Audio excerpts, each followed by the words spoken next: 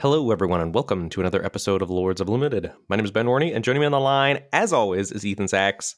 Ethan, my fall break is almost over, and somehow, so is Innistrad Midnight Hunt. I'm just looking at the calendar, and I am seeing that it's October 24th, and September 24th is when I flew back from Scotland. So it's been basically a month of me playing the set. And now we're doing 50 takes. That's crazy. It's insane. I want so many more drafts and so many more games this format. I know you're like medium plus on it, but I really enjoy this format. Yeah, I'm quite medium minus. Diregraph, holy crap, I hate that card is sort of my biggest takeaway for this format. But we'll get into that just a little bit later. Yeah, I mean the gameplay is good, but also so punishing. So that I have a sort of love-hate relationship with it because I know it's making me a better player, but also it's making me mad sometimes. Yes, I was definitely, when I was streaming last night, smacking myself in the face, telling myself I was so stupid. Yeah, oof, it's a toughie. It's a toughie. But we got hopefully a good vampire set coming out where werewolves, I assume, will be the best thing to do, and then vampires will be terrible if that's the theme of these Innistrad sets this fall. For sure. We are going to be sending off Innistrad Midnight Hunt in Lords of Limited fashion with our 50 takes in 50 minutes episode. Great way to sort of summarize the format for ourselves, and then also a great episode for, you know, when it comes back to Magic Arena in a few months. If folks have never played it, this is always a great episode that we get to point people to be like, hey, here's a fast and loose 50 minutes for you to really get as much information jammed in as possible. But before we get into that, we have some housekeeping things to take care of. First things first is the Patreon page. Patreon.com/Lords of Limited is where folks can go to give back to the show if they so choose. The Patreon is what makes the show possible. I'm not sure if we would have been doing this for 4+ years, Ben, without the fine folks over at the Patreon. I was reminded on Twitter by one of the initial people who sent us an email about 6 months into doing the show that were like, hey, I want to give back to the show, but you don't have a Patreon. And so Ben and I got a few of those emails, and we were like, all right, we'll start this thing up. And I never in a million years would have guessed that it grew to what it is today and what it continues to grow into as the years come, Ben. And so it's a very, very humbling experience to think about the growth of the Patreon. But the Patreon is great, and everybody who gives back to the show, we try and in turn give back to them, give them access to the Discord, give them access to our show notes in anticipation of the show. Even as you move up the ranks, give them access to monthly coaching sessions with me or Ben. So there's a lot of great stuff over there. And of course, each and every week we want to welcome our new patrons to the fold. And this week we're welcoming a slew of Kyles: Kyle D, Kyle H, Kyle B, Brian, Professor Ping, Pyodor, Yoris, Pete, Grovsky, and Alex. Thank you. We really appreciate your support. Yeah, cannot say thank you enough for your support. And I do want to echo, I don't think the show would be happening without the Patreon. I feel pretty confident about that, right? Because I would have had to have stopped editing. And I think if there would not have been a real business opportunity for the podcast, I don't think you would have wanted to take over the editing, right? Yeah, I don't think so. Yeah, it's tough to know when that sort of decision point happened and where we were at. But I agree. I don't think I would have. And so we may have just, stopped it where it was when that happened, when your life got super busy with school. Yeah, would have been a darn shame. So thank you all for saving Lords of Limited. The show is also brought to you in part by Channel Fireball, channelfireball.com. Best place to go for anything and everything you need Magic the Gathering related. The same stuff is kind of going on, but we're coming in on the last week of Marketplace Madness. So that means the grand prizes are getting closer here at the end of October. So if you want to get in some entries to maybe win that Black Lotus, you've got this week to do so. You can go to channelfireball.com and shop on the Marketplace, which means you can buy from your LGS, maybe some other LGS if your LGS isn't on there. And if you used to have store credit with CFB, make sure that you sign up for a Marketplace account to make sure that store credit gets transferred over. They've also got MTG Las Vegas coming up November 19th through 21st, which is going to be Crimson Vow release weekend. So if that's your jam and you feel comfortable going, make sure that you get registered for MTG Las Vegas. And for anything you do over at Channel Fireball, please use code LOL, all caps, to let them know that we sent you over there. One last thing, we're gonna sort of do a classic WotC move here and announce an announcement, but we do have some exciting Lords of Limited news coming to folks in the next few weeks. And in anticipation of that, part of that announcement is we're going to be moving over where we host our podcast. And so that should, fingers crossed, not affect you getting the episode to your favorite podcast app. But in case it does, there may be a hiccup here or there. You're going to try and find an old episode about Vintage Cube or something, and it's not showing up, or it's not on Spotify or anything like that. Just know that is perhaps an anticipated hiccup. And please just reach out to us, however you reach out to us, Discord, Twitter, whatever, email, and we'll, make sure that gets fixed as soon as possible. 100%. I'm excited. Yeah, very, very exciting. So, just getting people on the edge of their seat there for what that announcement's going to be in a little bit. All right, Ben, before we get into the 50 takes, I have got to share, I know this is so out of Ethan fashion, I've got to share some draft challenge bad beat stories with you. I am ready for this because you hate bad beats, so these have to be some extra good beats for you to want to share them. This is just highly entertaining. You're going to appreciate this. So my first draft challenge was like, it was going great. I got past a pick 3 Catilda, got pick 6 Eccentric Farmer, pick 7 Join the Dance. I was like, great, I'm gonna get hooked up with this great green-white deck. And then green-white dries up in pack 2 and pack 3, and I'm like cobbling together, fixing for like an Organ Hoarder or whatever. Oh no. Okay. I also have in this pile, I got a Brutal Cathar. And so this is an important piece of this final. So the final run of this. So I lose my first match, and then I believe it's like game 2 or game 3 of my second match. And I've got Brutal Cathar on the battlefield flipped. So it's the 3/3 first strike ward playing against a blue-red opponent. They attack in with their Famished Foragers, right? Their 4/3 is attacking into my 3/3 first strike. I'm at 5. I can't really do anything other than block. They go and fire off a Startle. In response, I go and cast a Might of the Old Ways to give it +2/+2 so that it'll, still kill this thing in combat. My opponent has 5 mana. They go 3 mana, Rummage with the Foragers. Then they cast Consider with a blue mana. Oh, no. Bottom the card, or like bin the land or whatever, then draw. And then with the remaining mountain, Moonrager's Slash, my Brutal Cathar. Yikes. I was like, okay, great. This is how this is going. So I 0-2 my first draft. Next draft, I try and draft blue-white, starting off with a Devoted Graftkeeper into like a couple disturbed creatures, dries up completely, get a late Storm Skrillex in pack 1, like pick 11 or something, and then try to cobble together a blue-red deck. One of the worst draft decks I think I've ever drafted in my life. It's so bad. I lose match 1. Match 2, so now I'm 0-3 in the draft challenge in my run so far. Match 2, my opponent misses they just skip over their first turn. They just miss their first land drop. Okay. Discard to hand size a Delver of Secrets. They proceed to play the following cards: double Stuffed Bear, double Heirloom Mirror. You lost this game? No. Double Heirloom Mirror and a Ghoulish Procession. And I almost lost this game. Okay, that's so you how got there. bad. That's how bad my deck is. I then ended up rattling it up to a 5-2 record, which was good.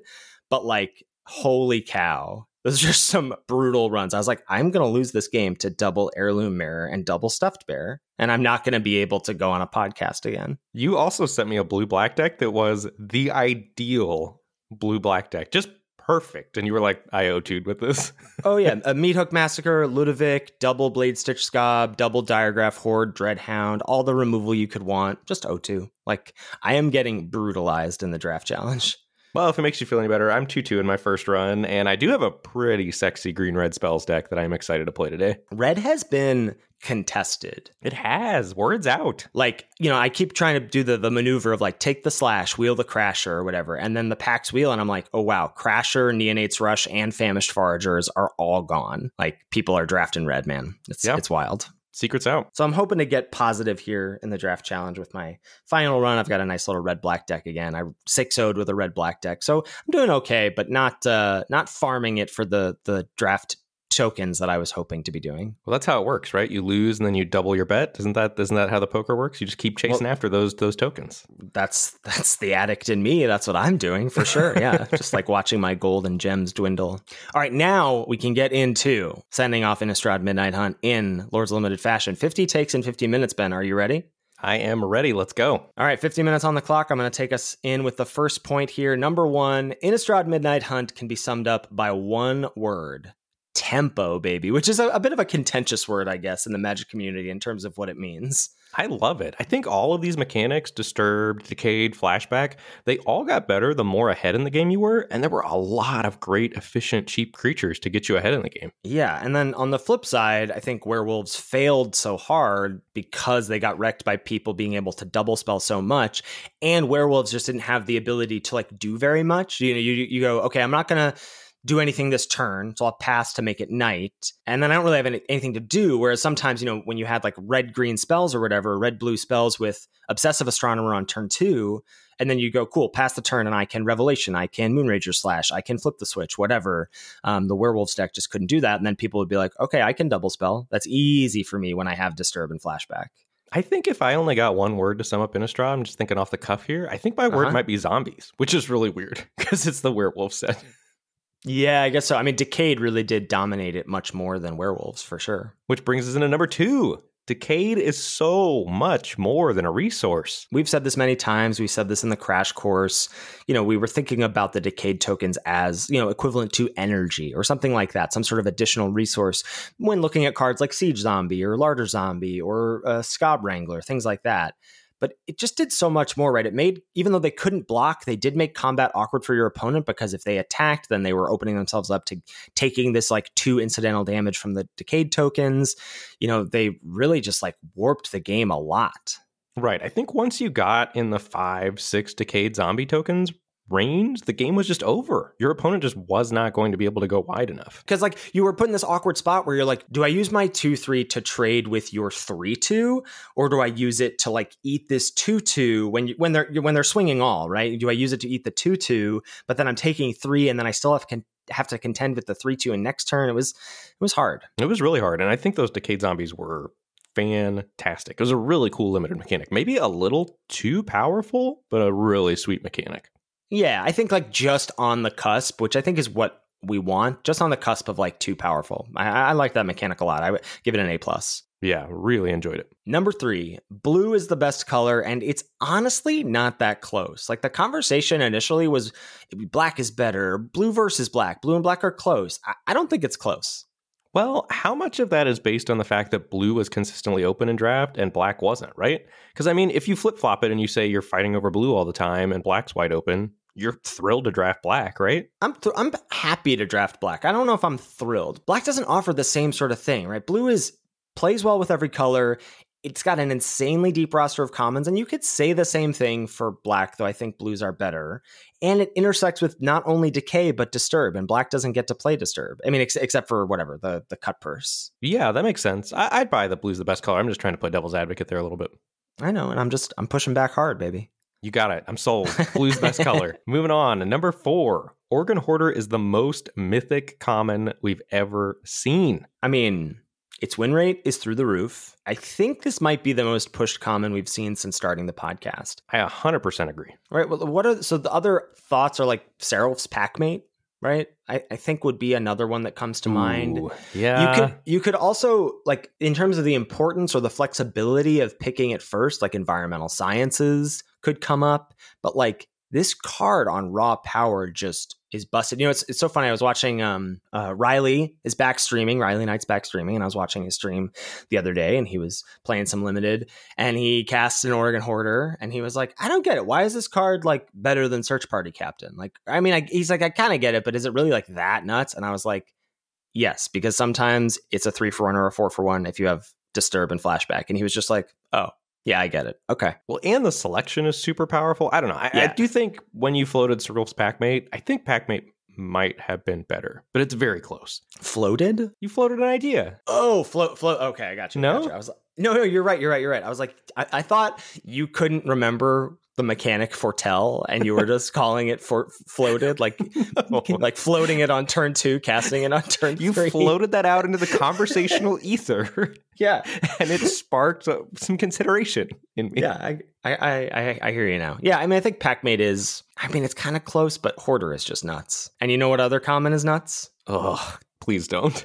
Number 5, Diregraph Horde is the biggest limited design mistake. The other day on stream, Stunlock was like, I don't think you've ever hated a card more than Diregraph Horde. And I think it's true. Like, I think egregious rares or whatever, like Lisa or, Glory Bringer or things like that you're like, why isn't this mythic? Why is this a rare?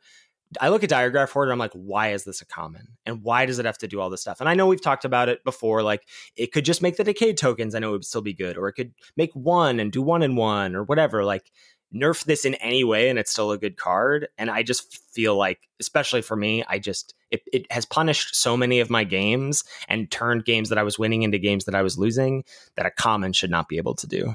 Yeah, I agree. I think it is the fun police of the format, right? Because the decks that compete with blue-black rely on the graveyard. And then they just get this card that says, nope, you don't get to do the thing that you drafted and built your deck around doing in one card that is also still a great card. Well, and there's entire archetypes built around this, like blue-white Disturb or red-based spells decks are aggressively trying to utilize the graveyard as a resource. And then this card comes along and says, nope, you lose. That is also in a very strong color and a very strong deck with no cost to including it in your deck. Yep. All right, moving on. And number 6, speaking of Diregraph Horde, interacting with the opponent's graveyard is kind of a must in this set. You put this idea out there a week or two ago, and I think I was not quite there yet, and I am 100% on board. Pretty much after you said it, it got me thinking about it more. And cards like Soul Guide Griff, Jack-o'-lantern, especially Rotten Reunion, like that gets one and then has the threat of getting a second one. Those cards are all just very good and very main deckable. Rotten Reunion has really gone up my power rankings. I cannot tell you. I was just playing a match before we recorded where like my opponent cast Ardent Elementalist, and then they went to get back their Moonrager Slash, and I was like, nope, 1 mana out of my hand, boop, snag that in response. Like, that's very powerful. Just, people are incidentally milling themselves, and you get to go, okay, there's your Disturb creature, there's your Flashback creature, for a pretty small cost. And then if you ideally your black deck is utilizing the Decayed token in some way, and so it doesn't feel like, it's not doing anything otherwise. Yeah, I completely agree. Number 7, for red to succeed, you need to build it as a spells matter deck, no matter what you pair it with. Yeah, Seize the Storm and Thermal Alchemist are huge reasons to draft this style of deck at Uncommon. I think Seize the Storm more than Thermal Alchemist. Thermal Alchemist doesn't quite carry the deck on its own the way Seize the Storm does. For red decks with a Seize the Storm and without Seize the Storm are hugely different, right? Because you just don't have that inevitability that you're playing towards when you find your Seize the Storm. Right. Well, Seize the Storm is resilient in the fact that it's a 2-for-1 and also being able to like be incidentally milled or whatever, like working with the, when you're red-green, working with farmers, or red-blue, working with hoarders. I think that definitely sets it apart from Alchemist. But I like Alchemist quite a bit. And the other reason I think is that red creatures at common are all largely junk, except for number 8. Number 8, Festival Crasher is the best red common, baby. Yeah, and I put this point here, and I'm not even sure if it's true because of, experience in the draft challenge this weekend. But up until then, the crazy thing is you could wheel it, right? You could take cards that are like, quote unquote, I don't know, better or whatever, like perceived to be better, like Moonrager Slash, and then wheel Crasher. But Crasher at common is the most important piece to the deck because you can get whatever, the Stolen Vitalities, the Abandon the Posts, the ways to make the card explosive in the other way that like, yeah, Moonrager Slash is good, Burn the Accursed is good, but it's not as crucial as that 2-drop. I will say, I do think, the caveat of red being spells, I think red-black is real and red-white creatures are real, and red-white really needs their gold uncommon, the Sunrise Cavalier, I think, to be good. But those are, I think, the tier 2 red decks. Tier 1 red decks are the red spells decks. Yep. Oh, I'm so glad I get this one. Number 9, Croaking Counterpart is the truth. Ben, I finally got to do it. You did the thing. I did the thing. I got actually 2 decks last week I got that had Croaking Counterpart and Root Coil Creeper. So you get to do the little, it's not really like a loop, but you copy Creeper and then you use the copy to get back Croaking Counterpart from exile and then get to do the stuff again. I had so many different wins. I milled people by copying Drownyard Amalgams. I just killed people by stacking Dreadhound triggers and then just like swinging all. I got to copy the back half of Tovolar's Pack Leader, which I think is a Hunt Master or vice versa. Tovolar's Hunt Master, the back half is Pack Leader. And then it doesn't flip because tokens don't have backsides. This card is awesome. Ooh, nice. Yeah. Quick plug for the CFB newsletter. If you're not on that, you need to sign up. It's a free piece of content every week. Your title for your article this week was Go for Croak. And I laughed so hard when I saw it. It was brilliant. Really enjoyed the article. It was about Croaking Counterpart. Thank you. I must give credit to Stunlock for that title. Ooh, nice, Matt. Must pass it on, yeah. All right, number 10. Coven was a good mechanic, but more incidental than something you actually drafted towards. You were just kind of drafting green-white, and then you had Coven a large portion of the time. Yeah, because it just wasn't like the good cards had 0 power or 1 power, right? Your Trappers or your Mentors, and then you had your Lunarch Veterans or your Chaplain of Arms or whatever. Like, it wasn't that hard. And then 2 and 3 power were pretty easy to come by. So, like, once your Dualcraft Trainer came down, you were just like, all right, oops, I have Coven, or it just wasn't that hard to set up. And so that's also a cool, I think, aggro mechanic where you don't have to worry about trinkety synergy. You just get to go, what are the best cards I want to draft? Yeah, I agree. Number 11, Phantom Carriage plus Diregraph Rebirth is Gifts Ungiven plus Unburial Rites. And I guess you could even say the same for Phantom Carriage plus Crawl from the Cellar. Like, it does a similar thing. So one of the reasons why Diregraph Rebirth, I think, wasn't that good, Black-Green just wasn't that good, period, was because you just sort of had a similar, if not sometimes better, like, it's not a reanimation spell, it's a Raise Dead spell, but when the front half just costs 1, it's pretty easy to then cast that creature if you want to. Yes. But yeah, Phantom Carriage, getting to bin that, and then if they kill it, then you get it back, and then get to find something else. Where did you land on Phantom Carriage at the end? You weren't a huge fan of this card, right? I think it's not great. It's like a super solid C, maybe a C plus. Definitely doesn't pull me into blue. Yeah, I'd say C plus seems fair to me, but I think I'm like a C plus plus. I like the card a lot. I mean, it's fun. Feels great when you resolve it, but so many times you play it, your opponent kills it and then kills you, and you don't get to realize the value. Number 12, we've got Eccentric Farmer plus Evolving Wilds was your gateway to multicolor good stuff. I really liked Eccentric Farmer, and especially the Evolving Wilds combo. Played a lot of 5-color green decks that were, green, second base color, and then XX or XXX. And if you had 2 Evolving Wilds with multiple Eccentric Farmers, your mana felt very good. Yeah, really, really consistent, especially in those heydays. And I don't know if we're still in those heydays of, being able to get Eccentric Farmers to wheel or getting, 3+ copies of them. And once you have a farmer, Evolving Wilds should really shoot up in your pick order. I think we are still in that heyday, partially because green's just not great. And so I think if you're moving into green for Eccentric Farmer, you're kind of asking for a rough time. There's not a lot of good ways to get into green, which I think is one of the reasons that it keeps going so late, and it will keep going so late. Yeah, I mean, if you're not starting the draft with like a Rise of the Ants or Clear Shot or Death Bonnet Sprout, like those powerful uncommons or then even rares, like I am still I like Eccentric Farmer a lot, but I'm so wary of like getting into green for Farmer, because if it's not actually open and those uncommons aren't flowing, I don't think my deck's going to be powerful. I agree. Number 13, there is a lot of fixing in this set, but it is mostly bad. Like it's a lot, and it's all pretty bad. Moonsilver Key, Mystic Skull, Crossroads Candle Guide, Dawnheart Rejuvenator. These are all cards that I don't want to put in my deck. I agree. Yeah, the best fixing is probably Root Coil Creeper, the Lantern, and Evolving Wilds. Yeah, Wilds, I think, far and away. And then, Creeper, because it's ramp and fixing. Oh, I forgot to mention like Path of the Festival, which is also highly medium. That was fine. Yeah, I mean, you like one copy of it in your multicolor good stuff decks that don't get there otherwise is fine, but those are a lot of like caveats to being okay with including it. Two color decks is where you want to be at. I agree. Number 14, Shipwreck Sifter is a secret blue-white gold card, but it is outstanding in blue-white. Yeah, I was curious. I was looking at the stats on 17 Lands yesterday about like the top commons in the set. Because, what was I trying to do? I was trying to compare. Oh, people are talking about black 1-drops, Ecstatic Awakener in this set versus Shambling Ghast in AFR. And I was like, these cards are worlds apart. And I wanted to see cow, yeah, they are. what the win rates were for each in their respective sets. And then I was like, just curious what the top commons were in the format. And Shipwreck Sifters cracks the top 10 commons, I believe, which I think is completely wrong, but perhaps just speaks to how incredibly good it is in blue-white, and especially good in multiples. Yeah, that all checks out with me. And speaking of good in blue-white, number 15, Blessed Defiance is Bone Splinters. Don't at me. Number 16, Decayed and Disturb, even green flashback, really made sweepers worse in the format. Oh my god, you could Wrath, and then the next turn your opponent goes, Falcon Abomination, bring back Baithook Angler. And you're like, wait, what? Didn't I just clean this up?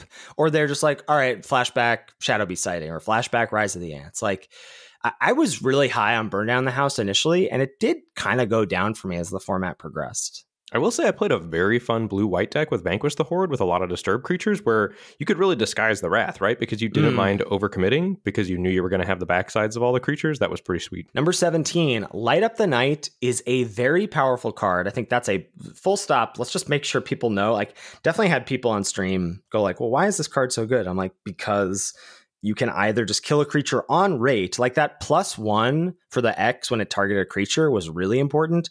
And then just in the late game, you could just burn your opponent's face out from like 8 or 7 or something. Yeah, that was definitely one of the best reasons to play Ardent Elementalist. I had a lot of games that ended with either me playing Ardent Elementalist, rebuying Light Up the Night in a concession, or my opponents doing the same thing to me. Yeah, once you got Light Up the Night, you're like actively looking for that first Elementalist. Number 18, format-defining mythic uncommons. White. We've got Dualcraft Trainer. I also want to add some others here. Ritual of Hope, I think, was very important to the white decks and just shot up my pick order as the format went on. That's the +1/+1 to your team, +2/+1 if you have Coven. There's so many white decks that just want to clog the ground and swarm the board, and then Alpha with Ritual of Hope. And it was a really inevitable win condition. And then I think Ambitious Farmhand needs some love too. 1 and a white for the 1/1 that can search up a plains and then turns into a 3/3 lifelinker. Yeah. So my thought about this like mythic uncommon ranking wasn't, I mean, Ambitious Farmhand is better than Dualcraft Trainer, I think. Like the stats would suggest so for sure. And just like 2-drop versus a 4-drop, etc. But just in terms of like cards that felt overpowered or overperformed or whatever, however you want to phrase it, like ended the game faster. Like Ambitious Farmhand was just pure value, but Trainer came down and you're like, oh no, I think I'm just about to die to this. Yes, Trainer was definitely the oh no. Yeah. And so like in blue, like Overwhelmed Archivist, I think is a better card than the card I have here, which is Scab Wrangler. And Wrangler just, sometimes it wasn't that good, but then the games where your opponent like went Falcon Abomination into Scab Wrangler or vice versa, you're just like, oh no, I am going to have a real hard time dealing with this. I completely agree. Scab Wrangler felt terrible when your opponent had 3 or more creatures. Yeah. Black, Morbid Opportunist, baby. Like why is this card what it is? Like it's so unpunishing. You don't even lose a life. Like you just draw a card. Unbelievable. Red obviously Seize the Storm. Green, Death Bonnet Sprout. And you said here, I think you pushed back like Clear Shot's probably better. Rise of the Ants probably better. I think I agree, but Death Bonnet Sprout, like it was such an oppressive 1-drop. You were just like, it was a ticking time bomb of when is it going to flip and start to eat my graveyard? Yeah, I think I never really got it to work, which is maybe part of the reason I'm a little lower on it. But I agree. I was always terrified of my opponents. My green decks just never ended up having enough creatures because I never got it in green-white, which I think is its best home probably, or green-blue. Yeah, I think it's just like it just plays so well with farmers, right? So if you're getting farmers, Sprout's really good there because it's so easy to flip it with the incidental creatures being milled from farmer as well. Yeah, for sure. Number 19, the quote-unquote never deck loops just didn't work in this format. Despite Devious Cover-Up existing at common and Turn the Earth and Covetous Castaway at uncommon, all, hinting towards being able to do this, it's just like wasn't how games went. And I have played I played Turn the Earth probably more than most people out there. I really gave that card a shot, and it was really bad. One of the worst things to happen to me in this format was getting this deck in like my 3rd draft of the format and getting 7 wins with it. It was like green, blue base, 5-color, Turn the Earth, and I actually decked myself several times. I did the thing, and so I just kept chasing it all format, and it just wasn't that good. I think the same thing happened to me. My first draft was a 7-2, and I had 2 Devious Cover-Ups in the deck in a blue-green deck, and like I kind of did the thing once, but it was so unnecessary. Like, still had like 10 cards in my library or whatever. It just wasn't worth it. Number 20, the Golden Egg Award goes to Lunark Veteran. Thank you to all the nominees here. The gluiest of glue cards here in Lunark Veteran. Card is great. It does so much work. I think the 1-mana 1/1 body, all the life gain attached to it, every argument you made in favor of this card when we talked about it on the Crash Course, because you were higher than me, right? You were saying that this was Doom Traveler. Doom Traveler, yeah. It's better. It's better than Doom Traveler. Way better than Doom Traveler. And it just works well with so many of the other good cards in the format, right? Works well with Organ Hoarder, works well with Ecstatic Awakener. They talked on Mystical Dispute, which is another podcast if you're interested in checking it out. A whole episode about Lunark Veteran, and they're going to do it much more justice than we could do in whatever the minute we're going to talk about it. But this card is great, and I think it is the best white common. Agreed. Number 21, Ominous Roost really got there as a build around. And I will say not only in blue-white, which is its best home, but I have played it in like blue-green, splash with wilds and farmers and a bunch of flashback stuff. And it was successful there too. It was like a win condition in that deck where I'm like, I'm holding the ground, but then how am I going to win? Well, I need some 1/1 flyers. And it was a true build around in the sense that like it wasn't Roost of Drakes, right? It was a fun build around where you had to do some work, to make Ominous Roost good and to make cards that wouldn't normally be playable. Yep, agreed. Number 22, the official Lords of Limited color pair power ranking. So first, this is just 17landsdata.com, and then we're going to say how we would switch the 17 lands data. So here's 17 lands rankings of the color pairs by win rate. Number 1, blue-white. Number 2, blue-black. Number 3, seeing a trend, blue-green. Number 4, green-white. Number 5, black-white. Number 6, red-white. Number 7, red-black. Number 8, black-green. Number 9, blue-red. And bringing up the rear in the werewolf set, number 10, red-green. Yeah, I think, so that's 17 lands. I personally would have blue-red up in the number 4 slot. I think all 4 of the blue decks were the best decks. I agree completely. And then I would also swap black, white, and green, white. I would have black, white as my 5th best deck, and then green, white just on the outside looking into the top 5. Yeah, it's tough. I never quite wrapped my head around what made black, white work. I would get like really good black, white decks, or what looked like really good black, white decks to me that would go like 2-3, then get like ones that seemed whatever that would get 7 wins. And then I felt like largely it was off the back of, okay, did I get Lisa or not? So black, white never quite clicked for me. To me, it was Ecstatic Awakener. That was Ecstatic Awakener's best home and Lunarch Veteran's best home. It was just this tempo, aggro, sacrifice deck. And then you also had Ritual of Hope back up, once you had flooded the board with all these disturb things, sacrificed your stuff. And you had the good removal in black. It was just a really good aggressive sacrifice deck. Number 23, Green's big dumb 5-drops were all largely interchangeable and forgettable. Like, you did not need to prioritize these because you would always get them and they didn't matter. The 4/5 Vigilance, the 5/5 Coven Trample, and then Burly Breaker, like, take them or leave them. 100%. Number 24, Silverbolt was fine removal if you needed it, but you'd hope to do better with interaction. And this is an interesting trend, I think, or maybe not trend, but, harkening back to Throne of Eldraine, where I think we were all hot and heavy for Scalding Cauldron, which was very similar, except didn't have the werewolf clause, but was a 1-mana artifact, 3-tap, deal 3. And I think we were really excited about that. And then as the format progressed, we were like, this is fine. If you have artifact synergies, it gets a little better. You'll happily play one. And that was sort of what this felt like too. And so I think moving forward, I'm going to try and cool it on these kinds of effects. Yeah, I think the biggest knock against this was that it wasn't a spell. I kept, you didn't get the Moonrager slashes sometimes in blue-red, and then Silverbolt just felt so awkward, including in those decks. Yeah, and felt redundant just because the removal was good. Like, even Duel for Dominance, I think, was a good card in this format. You would happily play a couple of those. And we'll talk about enchant removal right now, actually. Number 25. I've said it before and I'll say it again. Enchantment removal wasn't that bad in this set. Hashtag Candle Trap for life, baby. I came around on Candle Trap quite a bit. Jury's still out for me on Locked in the Cemetery. I think you're hoping to not play that card.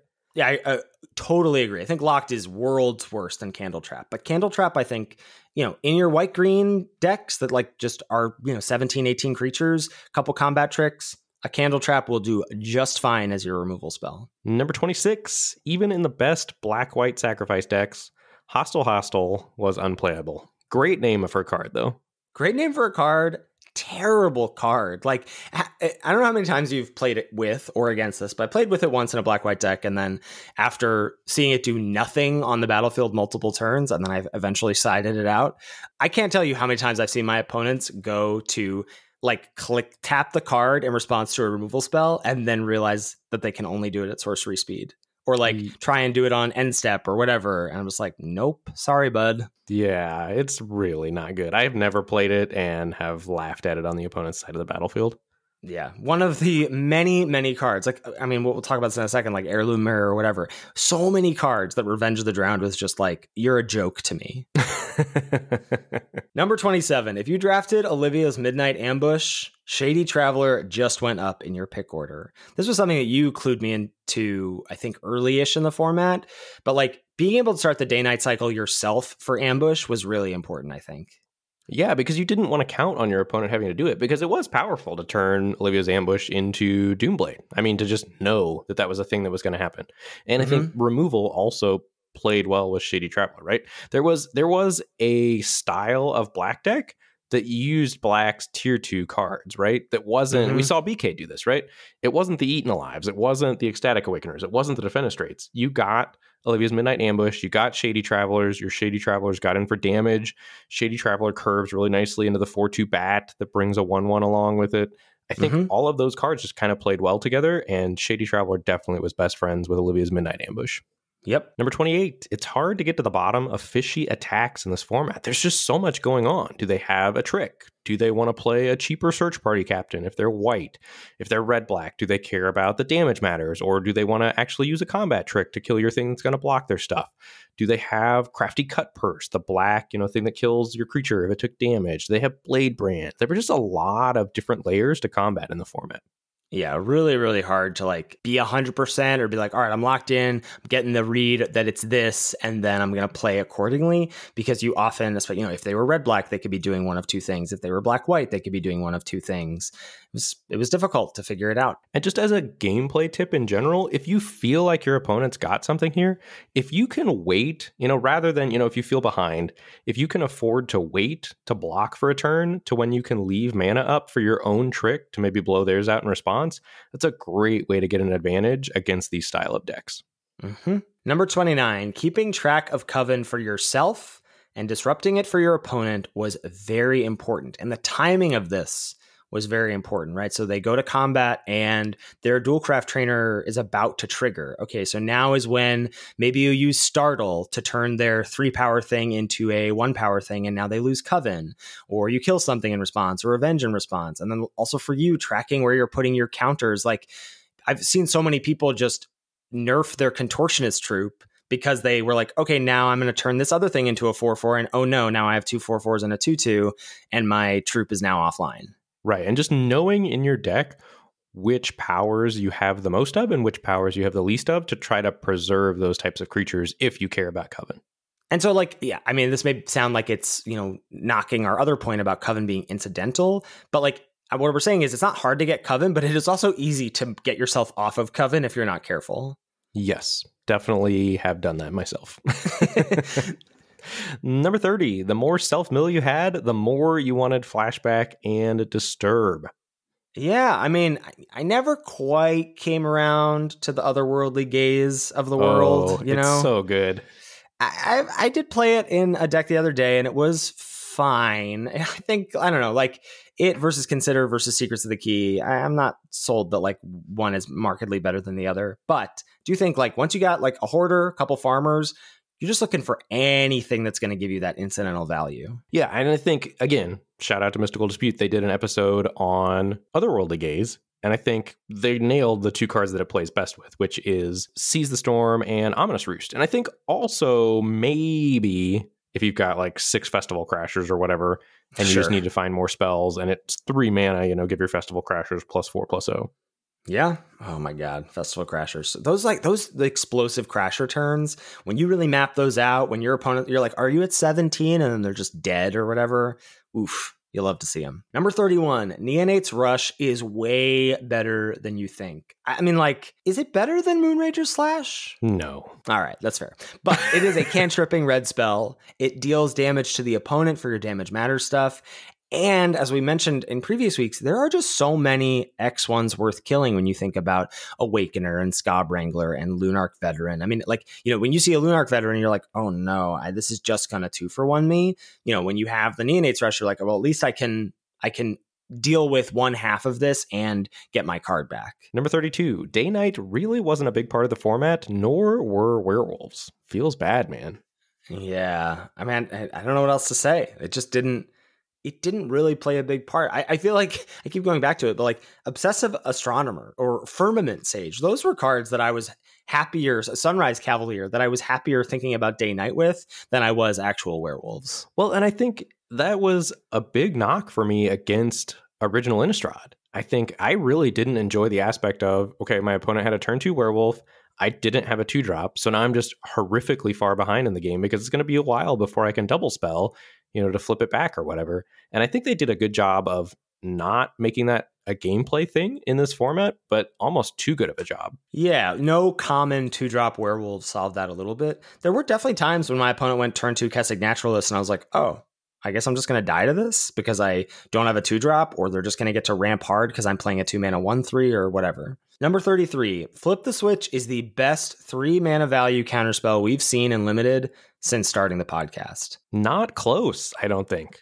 I agree. This card is really good. And there was a discussion of this in the Lords Limited Discord about, just 3-mana counterspells that have, an additional piece of value to them. Maybe you could even think about Dissipate in this format as exile mattering, and that's additional. It just doesn't quite hold water for me. I do think Flip the Switch is a real clear cut above the rest. Well, and that's because of the cards around it, right? And the Decayed Zombie being attached to it. And cards like Organ Hoarder, being awesome once they hit the battlefield. Just a whole slew of circumstances came together to make Flip the Switch great. And I think that is not necessarily going to be the case going forward for their limited sets. I think that is more a factor of the environment of this particular limited format than, going forward, 3-mana counterspells are probably going to be better. And I think 2-mana counterspells, something like, Essence Scatter, just has always been great in limited, right? I think that the default is to say that is a good card in limited. Yes. Yeah. Once you get up that mana, and you could also say there were times where you could sort of play around Flip the Switch in a sense because of the, it's not quite a hard counter, but having to pay 4 is a lot. And it's not until the late game that you can start to go, okay, I'm going to, play this card first, or play my 3-drop and hold up 4 mana, whatever. Number 34, pack 1, pick 1, Ecstatic Awakener over Diregraph Horde. Despite my hate and loathing for Diregraph Horde, I agree with this. Ecstatic Awakener, the numbers suggest this pretty hard, and I do think this is the case, that Ecstatic Awakener is a better card to take, and it's the best black common and the second best common in the set. It's weird, though, because it shifts, right? There are times when you're taking Diregraph Horde over Ecstatic Awakener pretty happily. If you don't have a lot of top end, it just feels especially bad to start your draft with the 5-drop when there's a 1-drop that's close to as powerful, or maybe even more powerful. Well, Ecstatic Awakener does another sort of ticking time bomb thing where when it comes down on turn 1, you're like, okay, this is going to be a problem, because a 4/4, as we'll get to in a little bit, is really tough to deal with in the format effectively. And they're going to get a card, and so you assume that they've built their deck in some way. They've got a Novice Occultist or some Decayed tokens for it. That you are trying to time this your way to kill it or 1-for-1 with it before it accrues value and becomes a threat you have to deal with. That's a lot for a 1-drop. Heck yeah, it is. Number 35, the common black removal power rankings. This, I think, is the exact opposite list of what I had initially. We have number 1, Eaten Alive, number 2, Defenestrate, and number 3, Olivia's Midnight Ambush. Eaten Alive being exiling was relevant, you having stuff to sacrifice pretty readily in black, Defenestrate just being good instant speed removal for most things, and Ambush, I think, being a 2-mana disfigure a lot of the time because Day Night was kind of irrelevant. Right, you had to do some work to make Olivia's Midnight Ambush good, and the work that you were doing to make Olivia's Midnight Ambush good was playing some less than ideal cards, and then the work you were doing to make Eaten Alive great was just playing cards that were already great and you wanted to play anyway. So true. Number 36. Early data from this format was pretty accurate, and I owe 17 Lands an apology. So shout out to Lunarch Veteran, shout out to Neonate's Rush. I believe I said something like, if Lunarch Veteran was the best white common at the end of the format, I would bow to the Big Data Lords, and I'm bowing to Big Data. And I think, so shout out to Carl, 2Duck Cubed, who came on our show, and we had our nice War on Data episode, or Data on Trial episode. And that was very fun. One of my favorite episodes. If you haven't listened to it, highly recommend it. And this was the first set that you and I checked 17 lands a lot. I had 17 lands, the card analysis page open on my other monitor, I think every time I streamed, just because there were so many times where I was like, I'm curious about this. Just as Carl suggested, of I have a hunch about this comparison. Let me see what the data says. The flip side, I will say, is I think it's useful for stuff that is maybe a little bit more easier to figure out, like the Esper colors, like black cards. Like when people are saying Ecstatic Awakener is better than the removal, man, that's got to be true because people love removal, right? I think the flip side is that red and green cards, the data maybe didn't help that much in terms of checking rankings of stuff, or comparing a card's win rate in red or green to a card's win rate in blue or black was kind of hard to be grokkable because people just didn't really know how to build good red or green decks a lot of the time. Well, and I think I did it less than you, it sounds like. I opened 17 lands, I don't know, maybe 5 or 6 times over the course of the format and messed around for like 5 minutes or something. But I will say the early looks that I gave definitely bore out to be true, and I think were really interesting. And I would say for data going forward, it was super interesting for myself. I really enjoyed looking at the data and kind of seeing what I thought about all of it. I still don't enjoy people quoting data at me, especially as a way to win arguments, because it just ends the conversation, which is not fun. And I don't know. I don't know what else to say. It's also not fruitful. Like, not only is it not fun for you engaging in that argument, but it doesn't actually, like, it's like, well, your experience is invalid. It's like, no, it isn't. My experience is quite valid because these are the games I'm playing. Like, that's not what data shouldn't be used, as you say, as a weapon. Yeah, maybe that's what my problem is. I feel invalidated by data. Yeah, and like, but your experiences are quite valid, especially as a player of your caliber, you know? Right. Number 37, Eccentric Farmer. My goodness, still underrated to this day. And as a bullet point for Ben, still train wrecking my drafts. Yeah, I mean, this card's great, and I love it. And I keep making the mistake of pivoting into green for like pack 1, pick 7 Eccentric Farmer, and then ending up in this 4-color stew that goes 2-3. But I love it every single time. It's such a powerful card. Well, and again, it's a card that is interesting in that it is the best green common, but is it a green signal? Like, seeing it pick 7, is that a signal? I don't know. Think because so. Because I think people just don't know how good it is, that they're maybe taking like Harvest-Tide Sentry or Duel for Dominance over it. Yeah, that checks out with me. Number 38. Bounding Wolf has reach. It's tough, right? No red creatures with reach in this set to like get them. No artifacts to get them. Though Alex Corticalls did get got by this card a few days ago on stream, and someone sent me the clip. They were like, for the 50 takes episode? So I think it checks out. Bounding Wolf has reach. And for those of you that don't know, since we've been doing these 50 takes episodes, there's always a card that has reach that doesn't seem like it should have reach. Yeah. Or that you just, for me, stupidly always attack into, like Arachnoform. All right. Number 39, Ben, a new segment here, because we usually just have one gold uncommon, but we had 2 for the set for each color pair. So we're going to do the Lords of Limited Gold Uncommon Arena. 2 go in, 1 comes out. Let's start with blue-white. Devoted Graphkeeper versus Faithful Mending. Easy Graphkeeper. Easy Graphkeeper. So good. What a powerful card for this archetype. And I think Faithful Mending really didn't get there, even in very good blue-white decks, except if you had Ominous Roost. Yeah, I think that's true. And, you know, sometimes you were doing like some Bant Soups where it was okay. But like the fact that Shipwreck Sifters just did what this card does, but way better as a 2-mana 2/3 body that can grow past that. Yeah, I think clear Graphkeeper here. Next up, we've got Flesh Taker versus Rite of Oblivion. Easy Rite of Oblivion. Flesh Taker was fine, not great. Rite of Oblivion was oppressive. Oh, I think Flesh Taker was great. I agree that it's Rite of Oblivion, but I think it's not that close. But I think you're underselling Flesh Taker. I don't know. Like, you had so many good, like, your black-white decks, I don't think were that elevated by a Flesh Taker, and they were quite elevated by a Rite. That's my take. I think that statement is true, yes. Blue-black, Blade Stitched Skob versus Corpse Cobble. I'm going to make a contentious pick here, and I'm going to say Corpse Cobble. Stop it. That's, oh my God. That's the flaming hottest take I've ever heard. You don't think it is. Corpse Cobble. You love Corpse Cobble. It's so busted in good blue-black decks. So here's my case for Corpse Cobble. Is it good without the other cards around it? No. But once you have the cards that make the incidental zombies, Corpse Cobble is an insanely powerful way to interact with the game. But Blade Stitch Skob just turns all of your Decayed tokens into 3/2s, which is wildly good. It is. That's better than sacrificing all your Decayed tokens to make a big menace creature. I think in their best scenarios, Corpse Cobble's best scenario is better than Blade Stitch Skob's best scenario. The floor on Corpse Cobble is way lower, but I think the ceiling's higher. I can't get behind this, but I respect your the hill you're going to die on here. All right. Next up, we've got Rootcoil Creeper versus Winterthorn Blessing. This is a close one.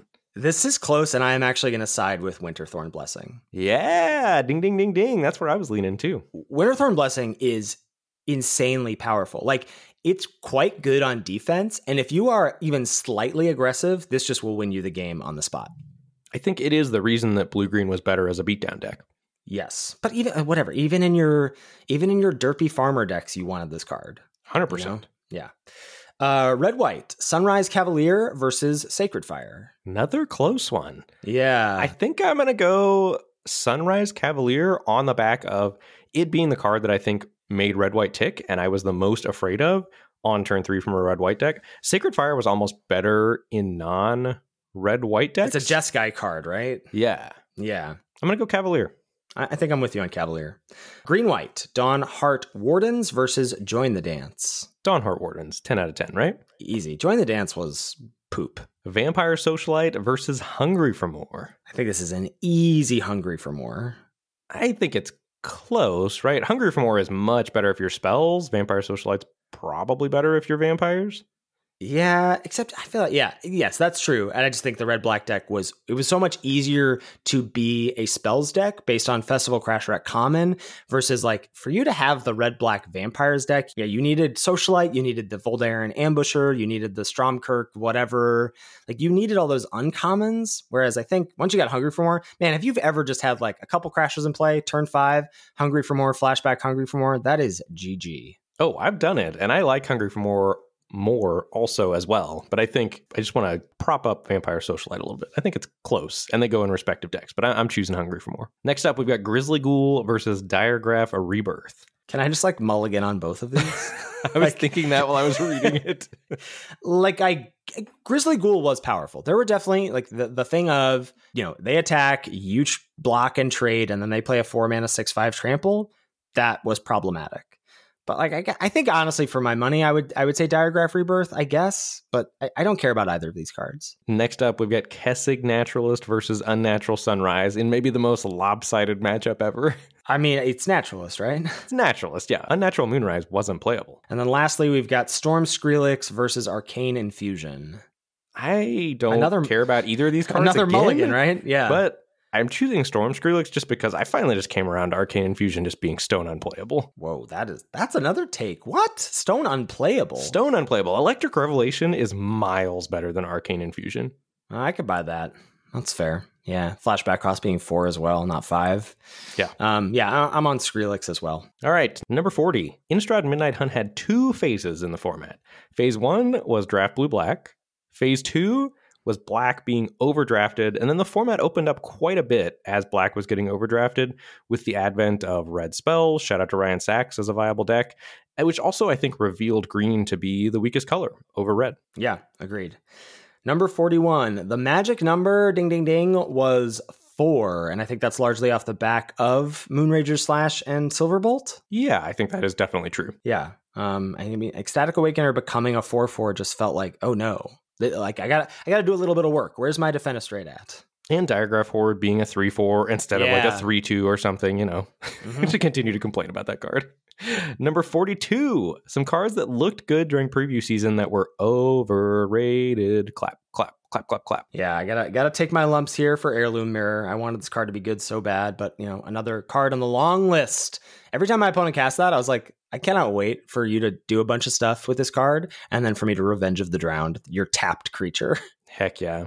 Next, we've got Odric's Outrider. This just didn't really quite get there. It was good in the best black-white decks, but I think also a fairly unnecessary piece there. Just the 4-mana 2/4 body wasn't relevant enough on offense, and I don't think you wanted things to die on your side of the battlefield. I said this a lot on stream because, the card comes up a lot and I don't take it and people would ask why. And I think, it stems from White's best strategies are creature-based aggro strategies. And in those strategies, you want to be paying, just a good rate for your cards, and your aggro decks don't want 4-mana 2/4s. And that's why the card isn't good. That's the tweet. Well, if you're Ben, you thought this card was good. If you're Ethan, you didn't. Bloodtithe Collector. Sorry, I gotta shout you out here. You really wanted this card to be good. I liked this card. At 5-mana, 3/4 flyer, makes your opponent discard a card. I thought it had the goods, but it did not have the goods. You know why it doesn't have the goods? Because it's 5 mana? Yeah, and what's better at 5 mana in black? Oh, Diregraph Horde. Yeah.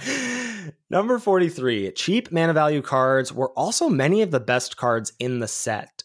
Games did really start on turn 1 in this format. And I, as someone who doesn't like aggro, I don't love this. But as someone who like this is a good move for limited design. Like Lunarch Veteran, Ecstatic Awakener, Larder Zombie, Voldaren Stinger. These green didn't get one, but these were all good cards for their respective decks. Number 44, there were a lot of powerful rares. Think Wrenn and 7, think Liesa. But I think the premium removal in the format was enough to keep them in check. Yeah, I mean, I think it says a lot that I'm coming out of this format angriest about a common. Like, right? Like these rares or mythics, like they're good, but they all felt largely beatable. Nothing like, you can make a case for Liesa, however you say it, but like that card's pretty egregiously powerful. But most of the stuff I was like, yeah, you can, this is strong, but you can deal with it. Number 45, speaking of these rares, every deck wanted at least a few premium ways to interact, except maybe blue-white, but your ways to interact in blue-white was Bone Splinters. Blessed Defiance and Flare of Faith, yeah. So, but the colors got that. Like every color got good ways to interact, I think. Yeah, and I think even in a pinch, if you were in a color pair that you didn't feel like had great options, you had Silverbolt. Yeah.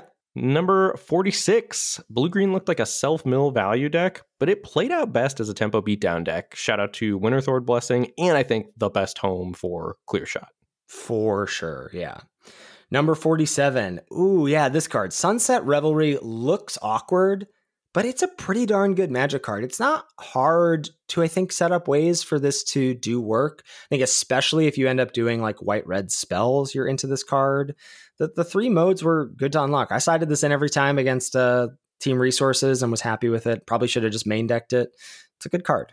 Well, I think the best thing about it is it's at its best when you're behind. And I think if you're ahead, you don't mind it being medium. And if you're ahead, like you're probably at least changing it in for a card, which is not the worst, And then when you're behind, it's very powerful. Yeah, agreed. It's just as easy to get into situations where it's good, I think. Number 48, don't mill your opponent. So hold on a second. So a few weeks ago on stream, I don't remember what the card was. I think it was Drownyard Amalgam. And you didn't want to mill yourself for some reason? Yeah. Like you were worried about milling your bombs or something? I was. My deck was relying on a few key cards. I don't know. I broke this rule a few times in the format. Don't at me. I will at you. I'm adding you right now. It's so bad to do this. Like if you're worried about, you are like just as likely to mill whatever. However you want to think about it. You're milling like the bottom 3 cards of your library instead of the top 3. You are just as likely to mill the bomb in those 3 cards than you are to dig yourself 3 cards deeper towards that bomb. Like you should just never mill your opponents in this format because of flashback and disturb. Except if you're worried about decking. Most of the time I did it was because I was legitimately worried about decking. Fine. But here's my counter argument to that. If you're worried about decking, that means you've got like 4 Organ Hoarders in your deck, and then just like don't play Drownyard Amalgam. Yeah, that's fair, I think. Look, I made this bullet point. I support not milling your opponent. Yes, I appreciate it. Number 49, a little bit of gameplay maneuvering here. Remember to set a stop on your end combat step for Decayed token shenanigans, right? You need that little window of, okay, they've attacked, they've dealt their damage, the Decayed sack trigger is about to happen, and then let's say you want to sack it to your Ecstatic Awakener or your Corpse Cobble or whatever, you want to make sure that you've got that little window to do so. I would also say Control Shift is a good thing if you're not confident either. Just when I'm in doubt about what Arena is going to do, Control Shift holds full control until you hit Control Shift again. I think that's another good way if you're not sure what's going to happen to just avoid disaster. Sure. Number 50, gameplay in Innistrad Midnight Hunt was excellent and difficult, and I think was a huge boon to the format. Yeah, I mean, I think it lines up with you having a lot of stuff to do, your graveyard as a resource. I mean, oftentimes I had 9, 10 card hands sometimes with 5 cards in hand, 5 cards in the graveyard. You had tons of stuff to do. Sequencing was really difficult. Understanding, am I supposed to attack with my Decayed token now to get in damage? Or do I need to leave it around because I have a Siege Zombie in my deck? Or, because I want to trigger a Damage Matters thing in later turns? There were so many overlapping interactions and so many small edges that ended up bearing out in terms of the result of a win or a loss. Right. And I think it was both kinds of strategy. It was macro strategy and micro strategy. Mm-hmm. Yeah. Thinking about the overarching, whatever synergy of your deck or game plan of your deck, but then also game to game and matchup to matchup. And a lot of that was cards like Lunarch Veteran made the math part of it super interesting. It really changed games. Or I think Flip the Switch, being playable and having a lot of good 3-mana instant speed options, just made for a lot of interesting gameplay decisions. Yeah, I agree. This is not an all-timer format for me, not even close. But I do agree that the gameplay was rewarding and educational. Yeah, and I think for me, it's not an all-timer either, but like I think I would be solid B+, A-, and it sounds like you're not quite there. No, I'm quite a bit lower on the set than that. And I don't know if that's just like my saltiness towards Diregraph Horde or just missing out on the first week and a half and just maybe feeling a little bit like I had to play catch up the whole last month or whatever. I don't know.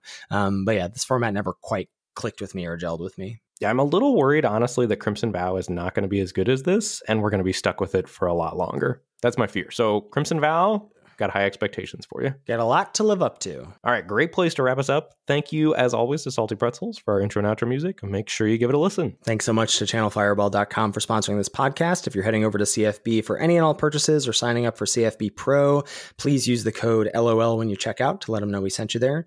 And you can check us out streaming. I'm at twitch.tv/Lord Tupperware. Ben is at twitch.tv/Mr. Metronome. Mr. is spelled out. We're both under those same usernames on Twitter, and you can tweet at the podcast at Lords of Limited. If you've got any feedback about the show or any questions, shoot us an email at lordsoflimited@gmail.com. Thanks so much for listening, and we'll catch you next week for another episode of Lords of Limited. Thanks, everybody. See you later.